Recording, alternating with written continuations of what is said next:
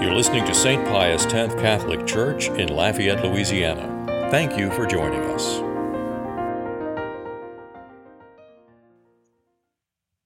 Why does God not answer our prayers?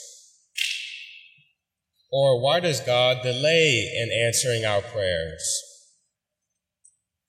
Why does God grant some prayers and seem to ignore some? Those are honest questions. In our first reading, Moses was up against an army of Amalek against the forces of Israel, God's nation. By keeping his arms lifted up, they defied the odds and defeated the larger, more skilled army, Moses and Israel. In the reading, if you continue, it says that there's no survivors left, that God ordered that there was to be no survivors, that nobody would be kept prisoner. He ordered the nation, Israel, to slay all of them. Why did he do that? One of the first Christian commentaries from Origen, Alexander, he kind of reads these Old Testament hard readings, you could say, in a spiritual light. Origen said that this image from the Old Testament describes our battle with sin, that we must not leave a remnant of our sin in our life. That I not only have to root out that mortal sin in my life, I have to avoid the near occasions of sin. I have to fall out of love with my sin. Father, look, I stopped committing that sin. I still like to flirt with it, though. I like to get close to the fire, but I don't get burned. That's not how it's done. I have to root out that sin, not leave some of it behind, not still be in love with it and flirt with the idea, get close to the fire. I have to not get burned and avoid the fire. I have to leave those near occasions of sin behind. For I struggle with this sin. Okay, what does 30 minutes before committing that sin look like? That's the near occasion of sin. These little opportunities that lead to it. Maybe it's not sinful in itself, but for me, it is, because it leads to it. Like Moses, we have to persevere in our fight. It's a hard battle. We have to persevere in our fight against the temptations of sin. The spiritual life is a spiritual battle. Moses had help lifting up his arms to defeat the army, Aaron and Hur. We should have friends that help lift us up. And so a key part of our spiritual battle with sin, rooting out sin in my life, is the company that I keep. Do I have friends that lift up my arms? Do I have friends that help me become holy, that push me to persevere and keep our arms up? Or do I have friends that don't even care if I win the battle or not? In that light, they're not friends, they're more just like company. Good friends help us become saints. Well, I've said before, a good friend will call you crazy when you're crazy and lazy when you're lazy. They help us persevere. But persevere in what?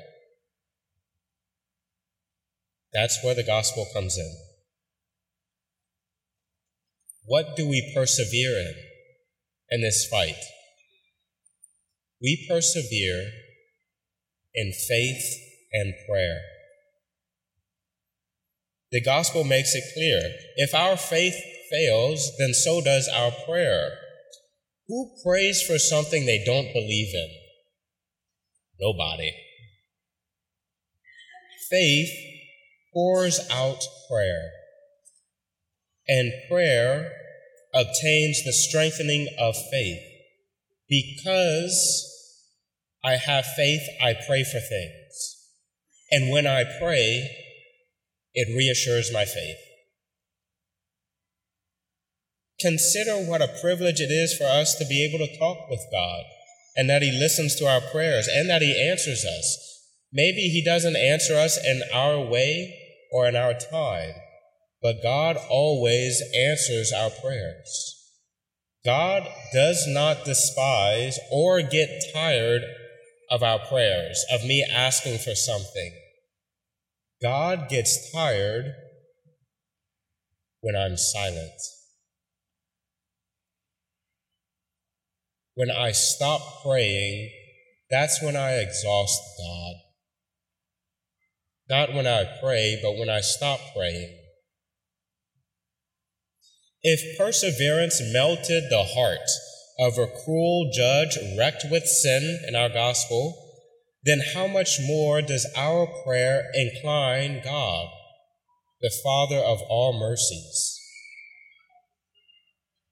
There is no uncertainty or change on God's part, but there is uncertainty on my part. We change.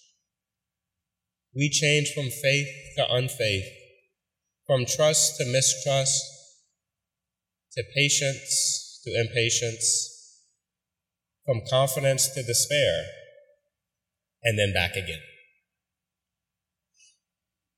God supplies the water. We're the ones that turn on the faucet. God is always there for us. It's me who's not always there for God. God does not delay in answering our prayers. We do. We delay in praying. God waits for our prayers. In our adoration chapel, anytime you go, can you imagine you see the Eucharist in the monstrance and think He's been waiting there for how long for you to come visit? God waits for our prayers. He doesn't give us the good things we want and ask for if we don't pray for them. He could do that. But He doesn't, because God sees that we need prayer. God instituted prayers to make us prayer warriors, like Moses, to make us patient, courageous, and strong. He could have given us everything we could have ever wanted instantly without us praying. But He didn't do that, because it would make us passive, like a baby being fed and not even knowing it. The saying, give a man a fish, you feed him for a day, but if you teach a man to fish, you feed him for a lifetime, that's prayer. That's God's motto on prayer. He cares way more about the type of person I am when I become, when I pray, than about the stuff I get or about what I pray for. The type of person I am changes when I pray. That's what He cares about. When I die, there's not going to be a moving trailer behind my hearse. I can't take that to heaven. What I can take to heaven is the spirit that I pray with, the type of person I am because I pray. In heaven, there's only prayer warriors. The reason why we pray is so God prepares us for heaven. If I don't pray, then I'm not preparing for heaven. but for something much worse. We pray, we become prayer warriors. Just like Aaron and Hur held up the arms of Moses, so does prayer and faith hold us up for anything. With prayer and faith, we can overcome any battle, just like Moses. But that decision is up to us. That's why Jesus ends the gospel with the question, when I come back, when Jesus comes back, whether at the end of the world, the end of my life, or just at the next opportunity to pray. When Jesus comes back, will he find faith on earth? That question, the answer to that question, is the only thing not in God's hands, but in ours.